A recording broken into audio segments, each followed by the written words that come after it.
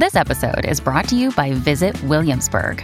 In Williamsburg, Virginia, there's never too much of a good thing. Whether you're a foodie, a golfer, a history buff, a shopaholic, an outdoor enthusiast, or a thrill seeker, you'll find what you came for here and more. So ask yourself, what is it you want? Discover Williamsburg and plan your trip at visitwilliamsburg.com. This episode is brought to you by Sax.com. At Sax.com, it's easy to find your new vibe. Dive into the Western trend with gold cowboy boots from Stott, or go full 90s throwback with platforms from Prada. You can shop for everything on your agenda, whether it's a breezy Zimmermann dress for a garden party or a bright Chloe blazer for brunch. Find inspiration for your new vibe every day at Sax.com. Many of us have those stubborn pounds that seem impossible to lose, no matter how good we eat or how hard we work out. My solution is PlushCare. PlushCare is a leading telehealth provider with doctors who are there for you day and night to partner with you in your weight loss journey. They can prescribe FDA-approved weight loss medications like Wegovy and Zepbound for those who qualify. Plus, they accept most insurance plans. To get started, visit plushcare.com/weightloss. That's plushcare.com/weightloss. Welcome to the New Books Network. Hello, everybody, and welcome back to New Books in Psychoanalysis, a podcast channel of New Books Network.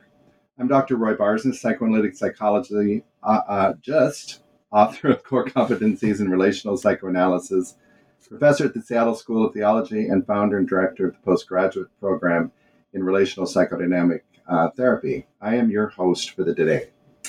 And I have the privilege of interviewing psychoanalysts Karen Harang, Drew Tillotson, and Nancy Winters on their edited text, Body as Psychoanalytic Object, Clinical Applications from Winnicott to Debian and Beyond, recently published and released by Routledge. This is a great text that Karen, Drew, and Nancy have assembled. The emphasis on the body in psychoanalytic work, a neglected yet vital aspect in working psychoanalytically, gets the stage this time, and deservedly so. This is not only a good read, it is an essential one. And as Dr. Rice has stated, in these pages, concentration on the vulnerable, mortal body reveals what it is to be alive, breathing, present, human. So let me introduce you to these wonderful co-authors of this text. Karen Harang is a board-certified psychoanalyst practicing here in Seattle. And she has been interested in the body since her early training in bioenergetic analysis prior to becoming an analyst. In one of her articles, The Skin I Live In, and From Reverie to Interpretation, Transferring Thought into Action of Psychoanalysis, gives us an indication of her longtime interest in the body as part of our therapeutic work. Drew Tillotson, he is also a board-certified psychoanalyst practicing and teaching in Northern California with the Psychoanalytic Institute of Northern Cal. And he has a forthcoming publication entitled Braving the Erotic Field in the Treatment of Analysts and Children. And Nancy Winters, analyst in Oregon, also has had a long-time interest in the body. And some of her publications include The Handbook of Child and Adolescent Systems of Care, The New Community Psychology, and Review of Sexual Differences in Debate, Bodies, Desires, and Fictions. So please welcome with me these wonderful people. So Nancy and Drew and Karen, I want to begin with this. First of all, I want to commend you for this recent and excellent, well-written text. And I'm particularly grateful for your contribution to the restoration of the body into psychoanalytic theory and reverie. A couple of weeks ago, I actually interviewed Stephen Knobloch on his new text, Bodies and Social Rhythms, Navigating the Unconscious, Vulnerability, and Emotional Fluidity. And so it's so exciting to see analysts bringing the body front and center into our work.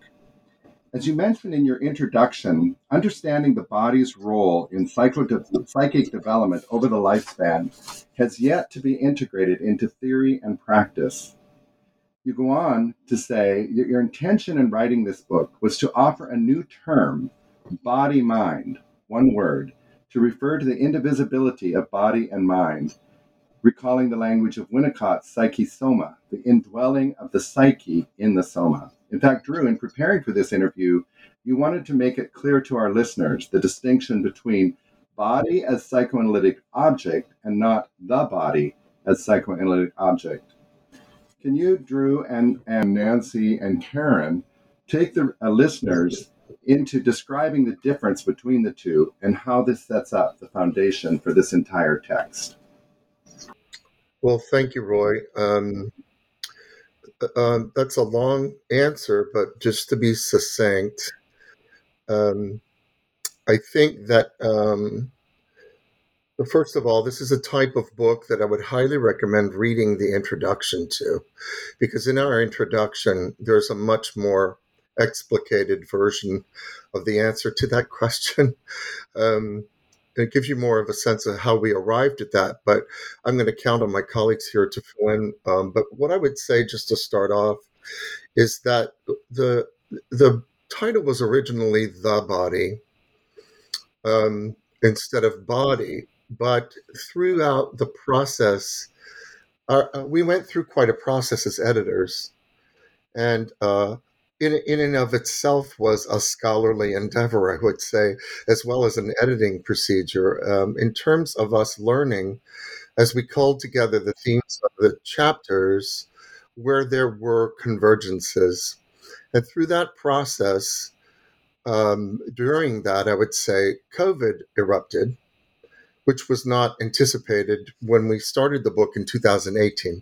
So to get to the point of the question, I think what happened in an après coup process, we, upon reflection, as we went through the papers and the different sections, realized that there has been in psychoanalysis more of the idea of the body being separate from the mind, and writings about that. And so the word body-mind really encompasses Winnicott's idea of psyche-soma. And in fact, one of the chapters is, the first chapter by Robert Olsner is does the body have a mind? And so upon the reflection and the après coup process of doing this, what we realized was that the body was more along the lines of a dualism model in terms of the body and then a mind, instead of the idea of body not separate from mind. And how we noticed in the chapters that through the process of editing, we noticed that there were several places where rather than, in fact, one of the central arguments in our book, I think what our contribution is actually, is the argument of those that say, in focusing on object relations and the object, we're losing Freud's drive theory and the drives. Whereas we are coming from the perspective of actually contemporary object relationship does take into account the drives as well as infantile sexuality. And so it's a more holistic idea. And it speaks more to how the body in the mind becomes an object through various experiences, not just bodily, but also what is perceived psychically, and then in the clinical hour, intersubjectively, between the patient and the analyst. Nancy, I think you coined this at the beginning, so why don't you say something? Yeah, thank you, Drew. I think, Drew, you've covered a lot of territory, so I really appreciate that.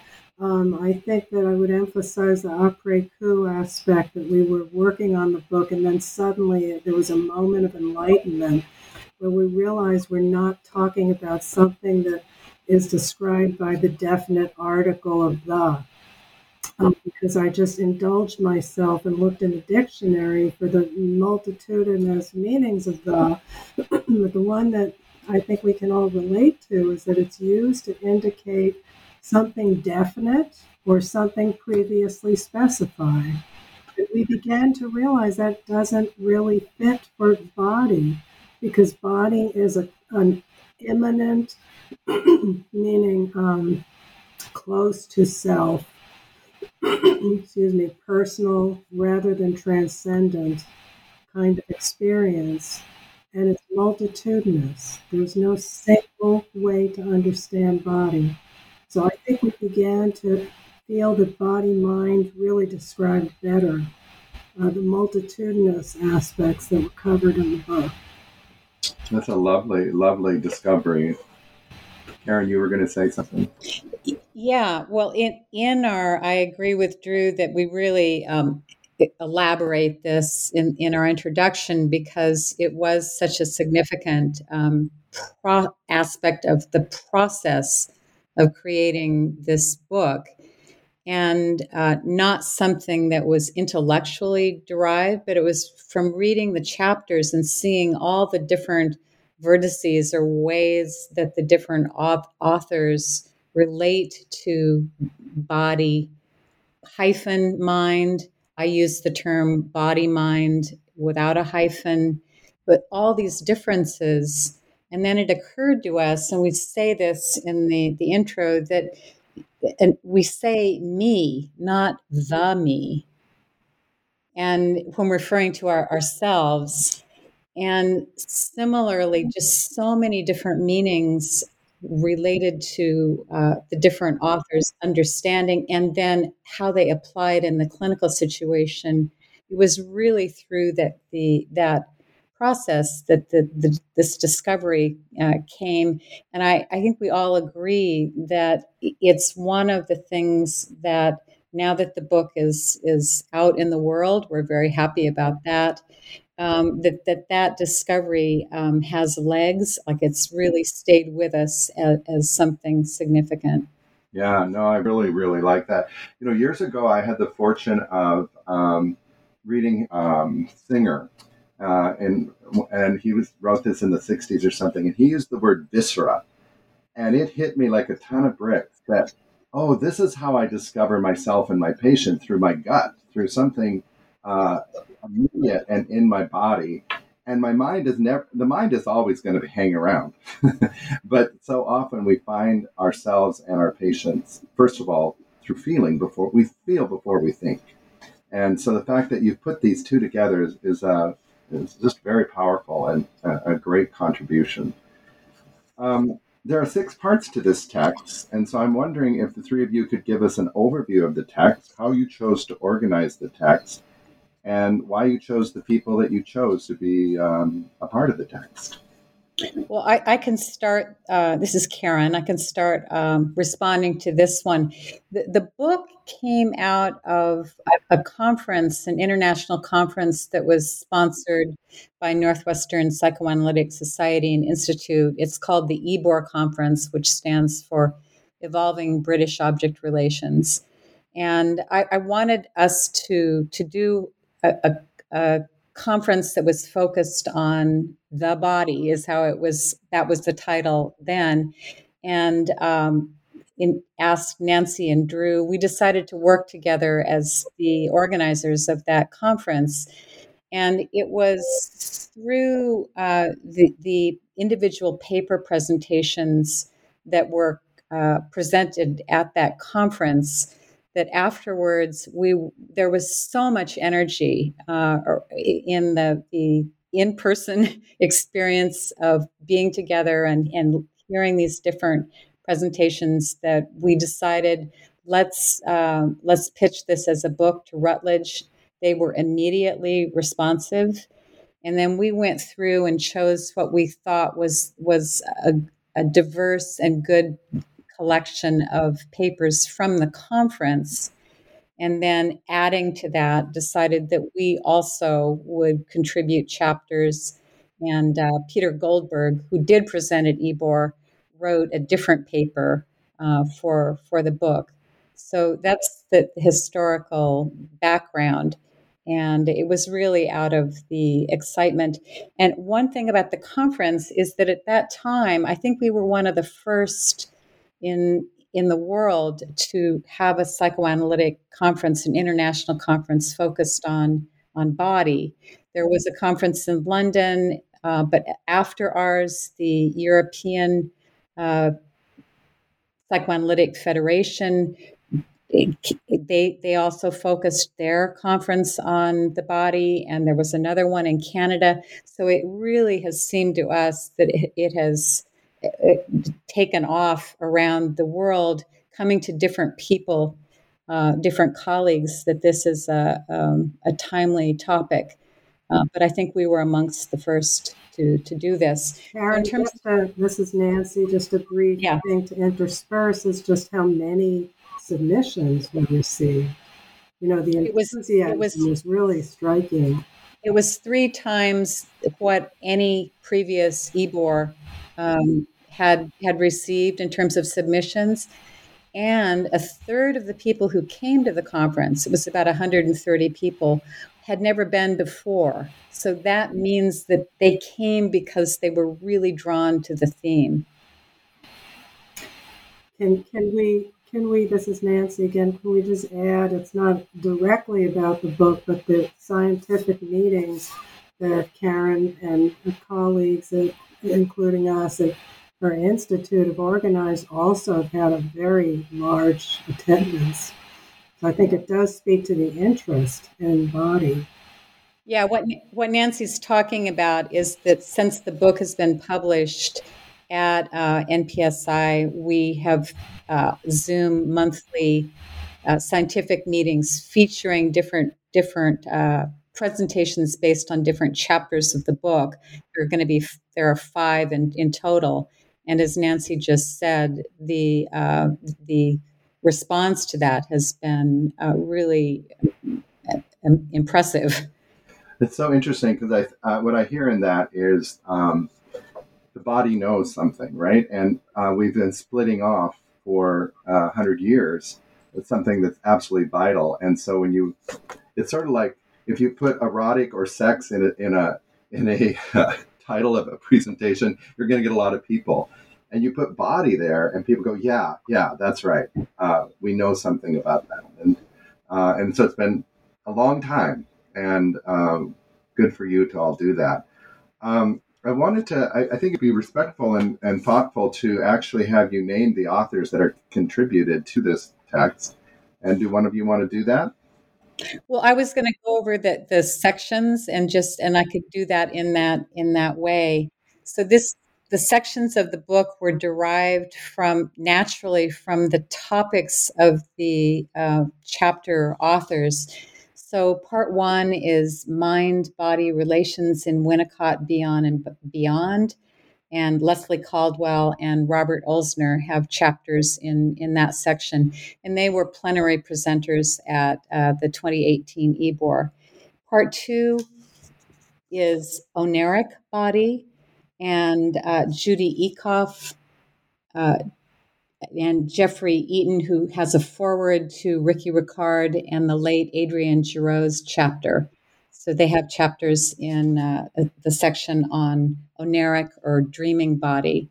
Part 3 is nascent body in early object relations. And David Brooks and Patty Anton have a chapter there, as does Dana Blue. Then part 4 is body and psychosensory experience. My chapter is in that section, as is Peter Goldberg's. Part 5 is body in breakdown. And Oscar Romero, Drew Tillotson, and Nancy Winters have chapters in that section. And then our last section, 6, which has a single chapter, is body in virtual space. And that is authored by an Italian, Andrea Marzi, who has written a lot on that topic. So those are the sections of the book. That's wonderful. Well, quickly, Roy, I just wanted to throw in, you asked about how we organized it. And Karen just listed the sections, but I just briefly wanted to say that part of the project at the beginning was to sit with all the chapters we thought would be good contributions. But then we had to sit and think about where did they converge in terms of themes. And so these themes actually arrived organically through looking at papers that paired well together. And Routledge had asked us to make sections, but then we had the task of trying to find that. I just wanted to add that. Yeah, nice. Yeah, and so I want to focus on in the book the chapters that you've written, and so why don't we begin, Nancy, with yours? And in this chapter, autoimmunity as a response to analytic change, you begin by saying the body too is a container and subject to being overwhelmed by the forces within. It is quite astounding to me how we have neglected the body in our work, because at some level we all know about carrying stress in our bodies. My neck hurts, I have a gut ache, I can't breathe right. Or even as we were trying to get set up today, my body was getting anxious because some of the technology wasn't coming together. We feel things very deeply. And in this chapter, you take us to your patient Ariel, who developed an autoimmune disease to avoid the terror of change. And in her case, the fear of eros, life, desire. And I'm wondering if you can tell us a bit about Ariel and further elaborate on this tension between the battle of the mind and of the body. Well, thank you, Roy. I think the first thing that I want to say is just what an interesting experience it was for me to have been researching the immune system before the pandemic, and then to have the pandemic happen. And I think it was a parallel to what we all experienced with doing the book. The pandemic, the onset was right in the middle, really, of our process, so it really affected our work deeply. But you're pulling out the body as container. I just have to say how stimulated I was by your question. Realize I want to write more about that. But I don't think that we think of the body or body. I see that we always go towards the as container. I looked, in the literature is really not that much specifically about that. But if you think about it, body metabolizes experiences of a breathtaking array of experiences, both inner and outer.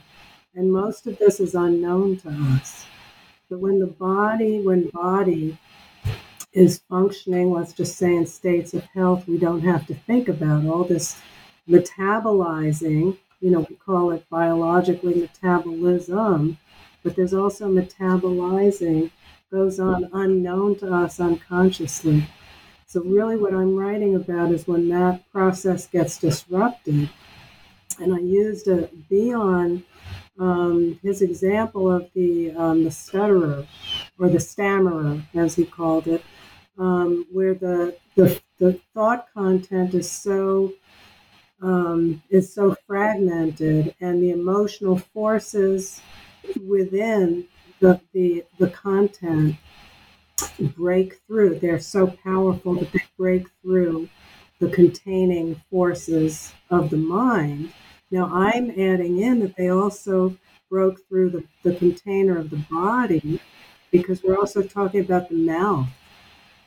And here we are all today talking about our, anxiety and various bodily experiences that immediately start to take center stage for us.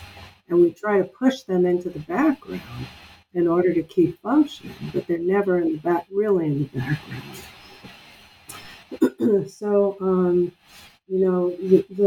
there's another interesting thing to be said also, that the body can be, and I think Drew, this is going to be a cue for you and your discussion too. The body can be a negative container. So in states of illness, which could be thought about as the negative container, that linkages are obscured, and there's an obscuring of psychic development and psychic, processing. Mm-hmm. So how did you see that? I'm sorry. And how did you see that with Ariel? Yeah, so with Ariel, I tell a story about someone who has early deprivation and trauma, so that again is metabolized by body, and begins in an analytic process to open up. Something new opens up, and it's, as you said, Roy, eros and desire, and the libido begins to open up, and then there's a reaction against, so that these, I talk about as the life instinct. it breaks through some kind of opposing force, let's say, to use both Freudian and Bionian language. And so there was an immediate onset of illness. And so my idea about that is that this really represents catastrophic change, as Bion described it, as registered in the body. Yeah, no, that's really powerful. Can you or one of you speak about Bion's, because I know it's kind of throughout the whole text, this idea of catastrophic change. I like that a lot. I'm wondering if one of you would like to just describe that in a Bionian way. I can say something about it, and Drew may have something he wants to add as well. I think one of the things that is most helpful to me in understanding that concept is that Bion was talking about an experience where in the process of something changing emotionally, that the individual is unconsciously, momentarily unable to perceive whether the change that's occurring is catastrophic, that will result in physical or emotional annihilation, or whether it is transformation in the creative, constructive, positive sense of change. And when it's not possible to discern that, that's a terrifying apex and can only be weathered if there's a containing object capable of holding that tension. That's one way that I think about it. This episode is brought to you by Saks.com. At Saks.com, it's easy to find your new vibe. Dive into the Western trend with gold cowboy boots from Stott, or go full 90s throwback with platforms from Prada. You can shop for everything on your agenda, whether it's a breezy Zimmermann dress for a garden party or a bright Chloe blazer for brunch. Find inspiration for your new vibe every day at Saks.com. Hey, it's Ryan Reynolds, and I'm here with Keith, co-star of my upcoming film, If, only in theaters May 17th. Do you want to tell people the big news? All right, I'll do it. Sign up now and you'll get unlimited for $15 a month and 6 months of Paramount Plus Essential Plan on us. MintMobile.com/switch. Upfront payment of $45 equivalent to $15 per month. Unlimited over 40 gigabytes per month. Face lower speeds. Videos at 480p. Active Mint customers by 531.24 get 6 months of Paramount Plus Essential Plan. Auto renews after 6 months. Offer ends May 31st, 2024. Separate Paramount Plus registration required. Terms and conditions apply if rated PG. Another day is here and you're ready for it. What to wear? Check. Breakfast, lunch, and dinner? Check. Planning for what's next and how to save for it? That's where Bank of America can help. For your financial to-dos, Bank of America has experts ready to help get you closer to your goals. Get started at one of our local financial centers or 24/7 in our mobile banking app. Find a location near you at bankofamerica.com/talktous. What would you like the power to do? Mobile banking requires downloading the app and is only available for select devices. Message and data rates may apply. Bank of America NA, member FDIC. Yeah, that's good. And Drew, let's expand on that by talking about your chapter, Body as Enemy. Body as Enemy. Wow, that's so interesting that I read that and I go, oh, wait a minute. I was like, I don't know. It's my body an enemy, but this is what we're talking about, right? And you make an important statement that in facilitating aliveness in our patients, we're going to have to be in touch with our own. So as we're talking about catastrophic change and the container, our container, if you will, also gets disrupted in my mind. That it'd be pretty hard not to be in the presence of such a thing and not also have something occurring to us. And you speak of his idea of catastrophic change. And if I have this correct, aliveness is compromised because of the cost, i.e. the feelings that will erupt through loss. What are your thoughts about this? I'm going to actually piggyback on Karen just to keep a thread going here. And I'll say more about that because I want to say something about the aliveness and the cost. But just to follow Karen and coming at it from a slightly different way of saying it, our patients, even ourselves, have some narrative of who we are very often at the beginning of a treatment. And part of the narrative at times can cause suffering, but it's still a narrative. It actually identification with objects, painful object ties, are clung to, actually, because that gives a patient a sense of how they know themselves, even at the cost of pain and suffering. So the catastrophic change is part of what I think of it as. Karen was very eloquent in the Bionian way of saying that, but I think that the catastrophic change is, you would think that someone is coming to treatment to welcome change. But it reminds me of Adam Phillips's quote, people don't come to psychoanalysis to change. They come to psychoanalysis to keep doing what they're doing, but just feel better about it.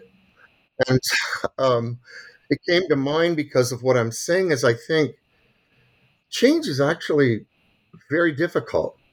And for more primitive patients and people from traumatic histories, even more so. And so just to come back to your question, my chapter was really inspired by a very poignant experience of being with a patient with profound suffering who had an autoimmune disorder, Crohn's disease, but also had experienced the loss of his father when he was young, at 12, and then later went on to develop Crohn's in his late teens, early 20s. And so my chapter really is about, and what the catastrophic change is here, is for various reasons, there was a double. I used Freud's Mourning and Melancholia. I use Winnicott's ideas about liveliness and aliveness and creativity, and I weave in catastrophic change and interdigitate those to conceptualize what I felt was going on in the treatment, which is the father dies and has not been mourned, I discovered in my work. Then the once vital body of the patient, who was quite athletic and strong, became severely compromised with his first bout of Crohn's and had surgery, intestinal surgery. And so there was the loss of the vital body. And so what I would say is that there was a deadness and a very numbing sort of repetitiveness in the way he would present his thoughts.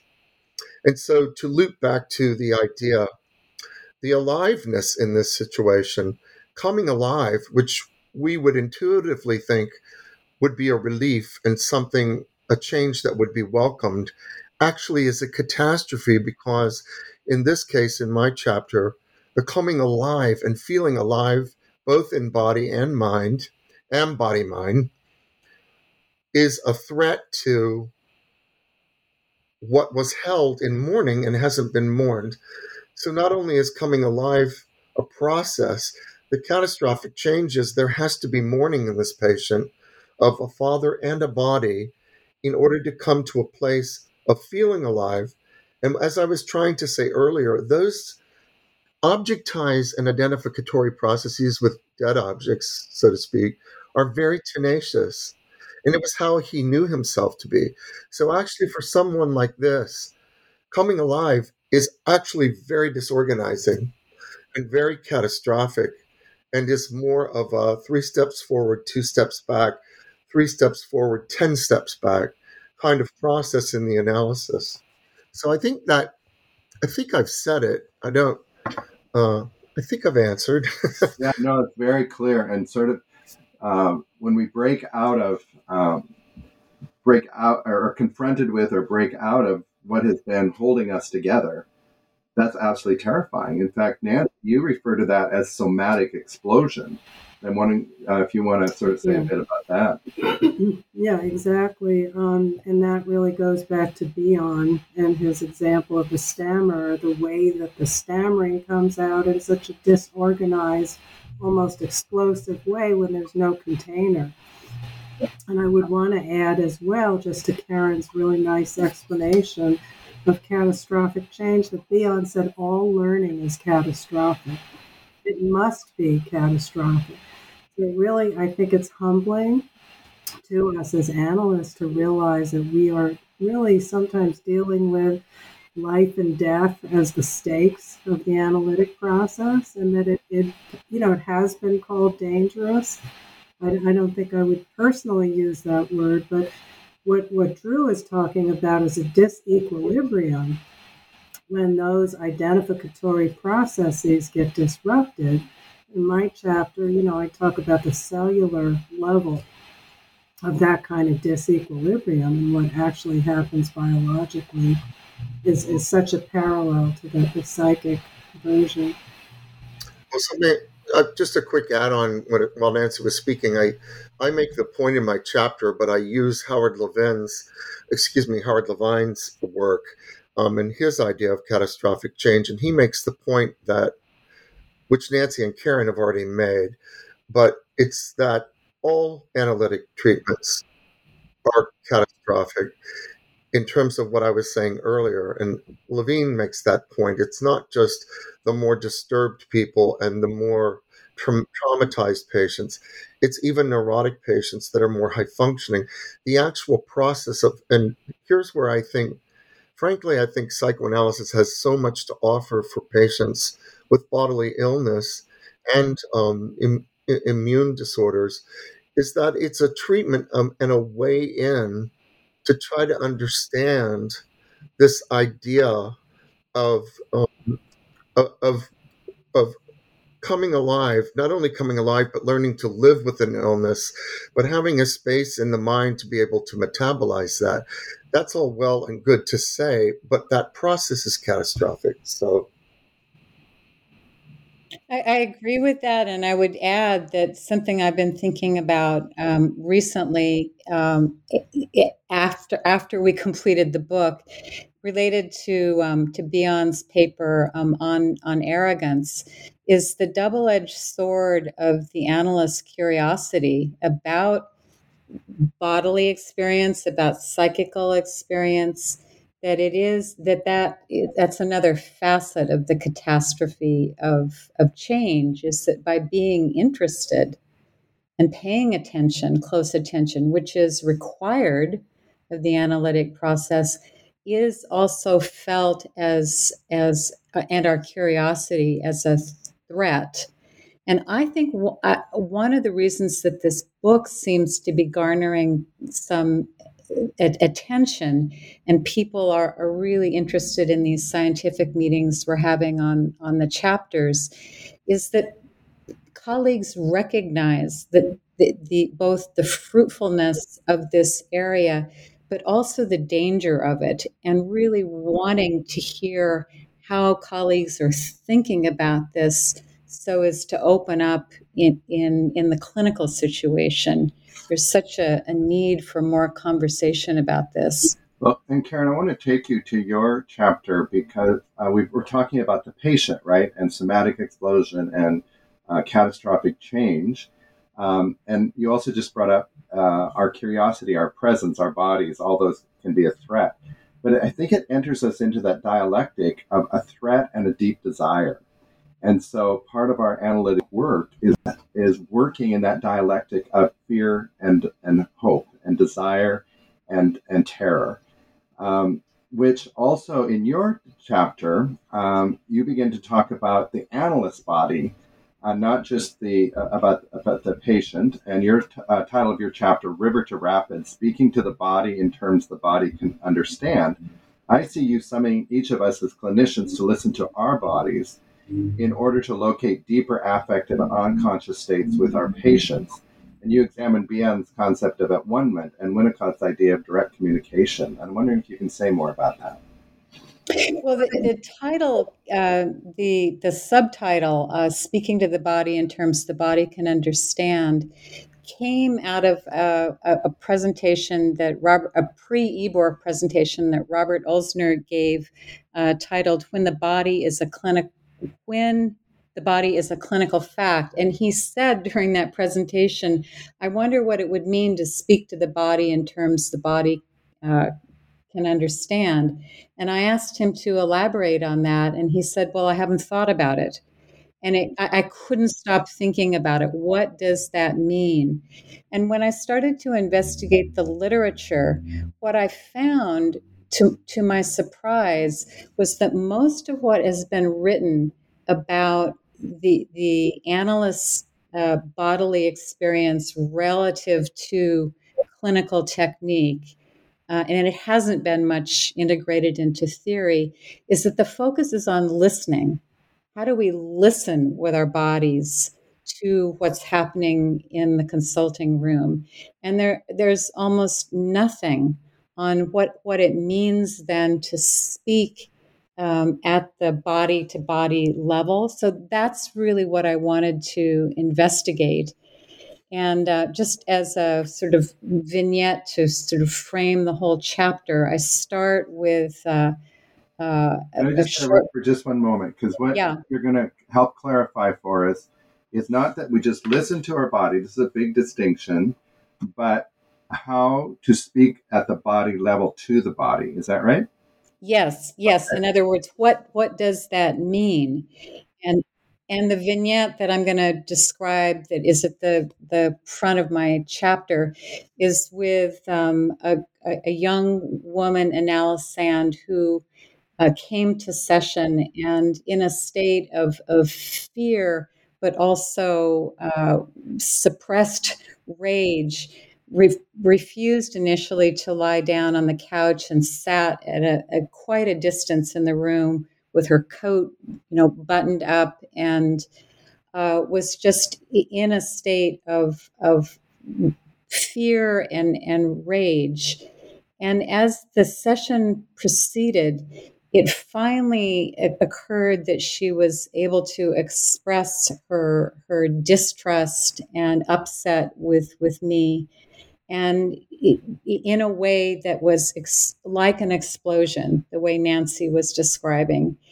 And she was screaming at me, I know you hate me, and I hate you too.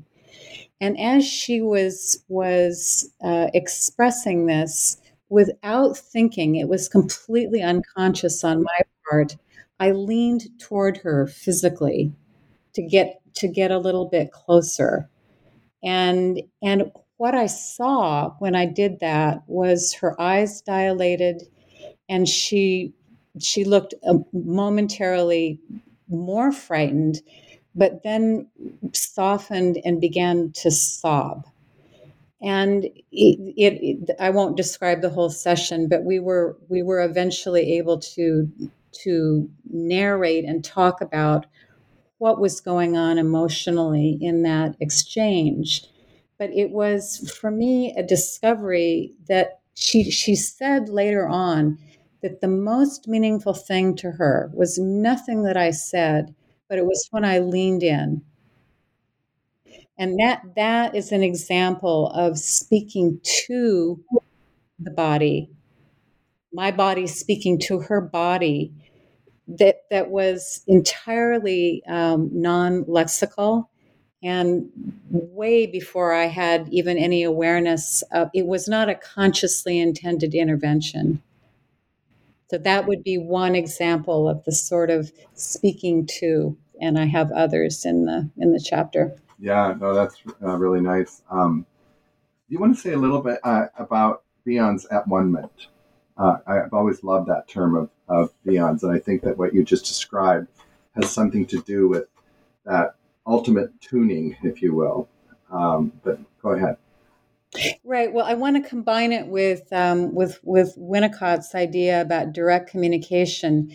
Winnicott talks about a way of a conversation going on. That's the river, in the River to Rapids, that there's this constant flow of unconscious body-to-body communication going on that he described as direct communication, meaning it doesn't have to go through a lexical or symbolic processing. It just is occurring, and that it can be noticed and is extreme. It's the basis of symbolic communication. But Bion, I thought, took it further, because Winnicott says that this level of direct communication for the analyst sand is not bidirectional. It's for the analyst to pick up on what's going on, and his theorizing is focused on this distinction, that it's not bidirectional. Bion takes it further with his concept of at one-ment, by which he meant a shared psychical experience. And that to my mind, he doesn't use the word bidirectional, but in that it is shared, it's going both ways. It's not just from the analyst to the analyst.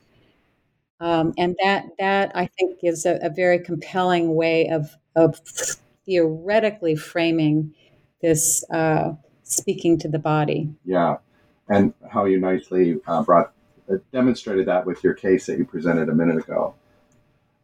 Lovely stuff. So another question that comes to my mind in reading your text is that as we, as clinicians, analysts, engage the body-mind, our bodies cannot be absent, right? And when we move away from being the expert analyst of the mind to the incorporation of the body-mind, I think the work is going to shift considerably. And I would like to know from each of you, could you let us know, the listeners, the impact of this change, not theoretically now, but personally, on how this project has impacted you personally and as a therapist, as an analyst?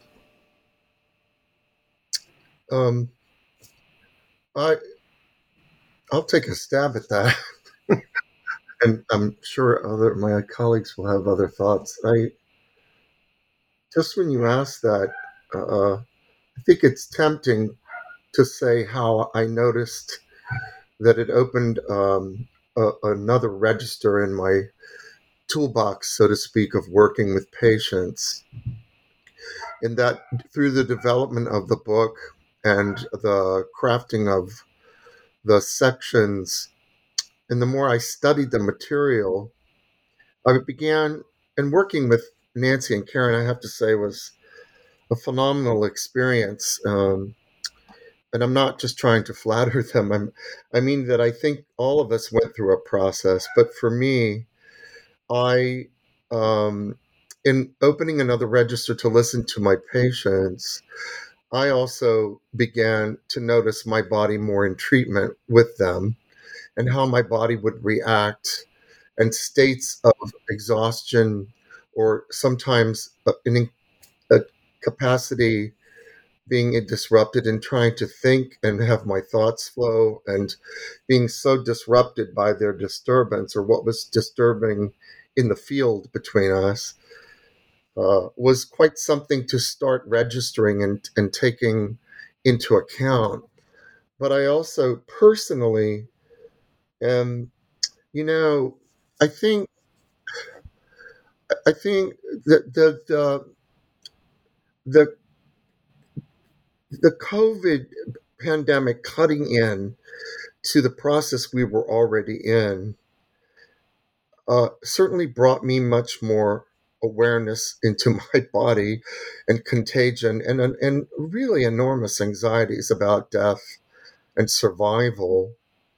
And I just have to say that I think obviously a pandemic would arouse that in me, but I was not prepared for the level of primitive kind of experience internally in my dream life in ways that I was so terrified by the prospect of disease and death. And so I'm just throwing that in because I think it was the timing of our working on this that already had opened my mind to these registers of perceiving body differently than just physical. But it started to have me think more about myself in relationship to the world, in relationship to my own body, and parts of my self that I think physically I'd had an experiences of in the past, and made me rethink a lot of living in my own body, as the way I would just summarize that. Maybe I'll go next? I think I would start with the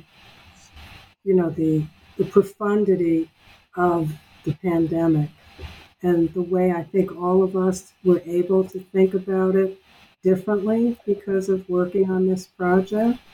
And I would say more deeply in the sense of going back to Drew's comment about unconscious fantasy, the extent of the fantasies that get evoked by this experience. But one really, striking aspect that we've talked about in our general introduction, which I have to agree people should read. I really enjoyed rereading it recently. Is it really punctured our sense of, invulnerability? I think previous to the pandemic, there was so much in our broader culture, so much emphasis on the body as beautiful. We can, even the term mind over matter. I mean, I don't think too many people are going to be using that term anymore because we know that we can be punctured by a microscopic particle.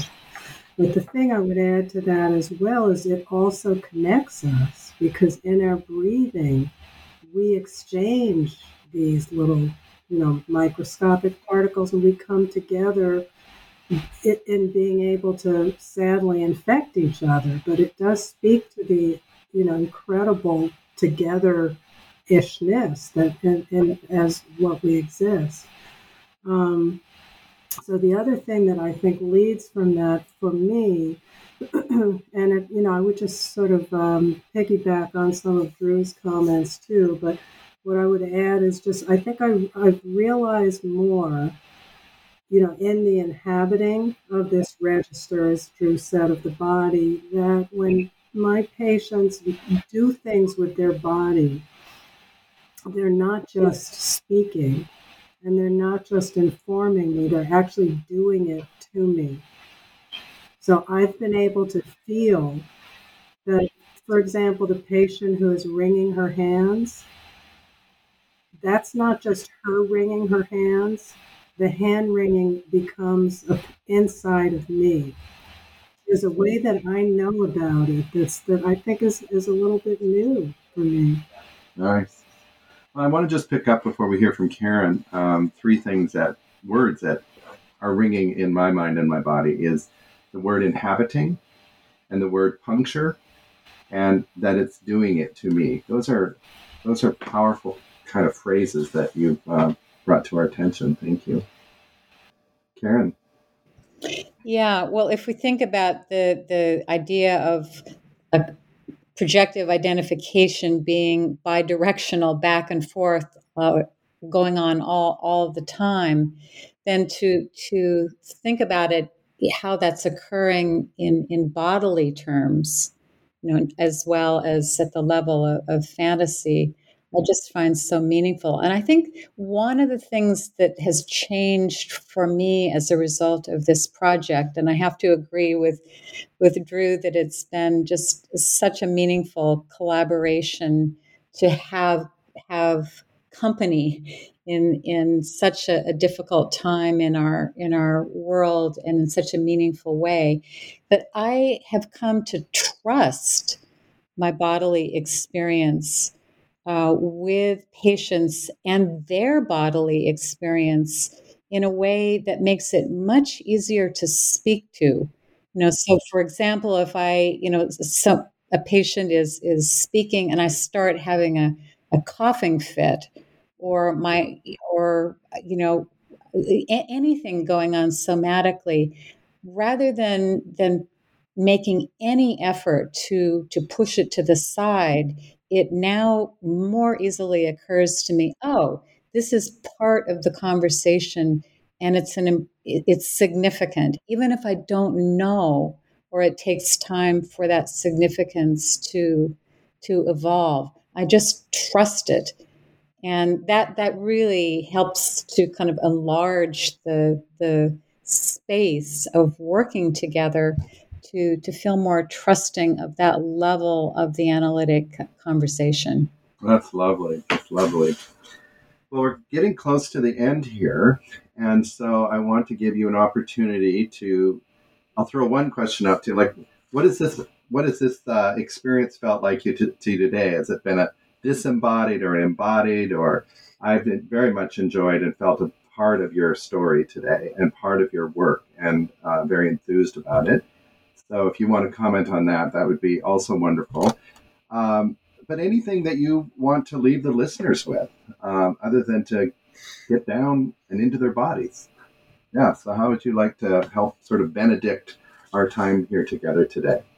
Oh, that's so funny that you use a sort of religious term, but maybe that does also speak to the awe, really the of something bigger and beyond what any of us can comprehend that we're tapping into. What I would hope for anyone who reads this book is not to read it in the sense of finding out, oh, here's how to think about body in psychoanalysis, but rather reading the text as an experience, and in that experience, the reader paying attention to her own somatic experience of reading the book and what it brings to mind about his work with patients or her work with patients as a springboard, rather than, because it's the distinction, I think, between knowing about and becoming. I would say, following on this, what just occurred to me as Karen was talking is, I think what I would want people, what I would want is, the book has a lot of theory in it, but the title is Clinical Applications. And as Karen was speaking, I started just riffing about all the different clinical examples in the book and all the different clinical vignettes and the material. And I would hope that people would enter into that and not get so caught up in the argument between body, or is it mind, is it body, mind, and more actually learn from the clinical vignettes, because I think they're so rich and interesting. And certainly my chapter is a very challenging, I would say difficult case with a lovely human being, fortunately. But I think it's the tussle with the material and the vignettes and how people will respond to that could be very useful to them, just in terms of how to piggyback on what Karen said, experiencing the book rather than trying to study it and understand. Great advice. Yeah, Nancy. Yeah, and so I just, to add to the eloquent comments of my co-editors, first I want to add my own appreciation. What a wonderful experience it's been to work with the two of you, and the learning, that we did together and continue to do, I think I might add. But I'd like to read the dedication, because I think it speaks to what we really believe about the book, and about what we hope will come to mind to be evoked in the reading. So we dedicate it to our patients whose embodied lives inspired us to explore body in its limitless capacity to speak, dream, desire, and grieve. And I think I want to, just highlight the grieving, because I think that there's a lot in this book that can help us with what we're all going through today. That we do have some grieving to do. And there is a question of whether we can be unified enough in our body-mind, to go inward and to be able to do that kind of grieving that we need to do all together. And I think it's clear to me that it does have to be together. It's not going to be an individual process. Well, to introduce another religious term, amen. Very excellent. Thank you so much. It's been such a privilege to be with you and to interview today. And I'm so pleased you've done this book, and I highly recommend it to all of our listeners. So thank you so much. Thank you, too, Roy. Thank you, I Roy. just want to throw in quickly to your question just a few minutes ago. I'm really moved by how closely you attended to this conversation and what you pulled from it that was spontaneous and helpful in terms of thinking. Well, thank you. Yeah, it's been a real privilege. Hear, hear. All right. You bet. Thank you.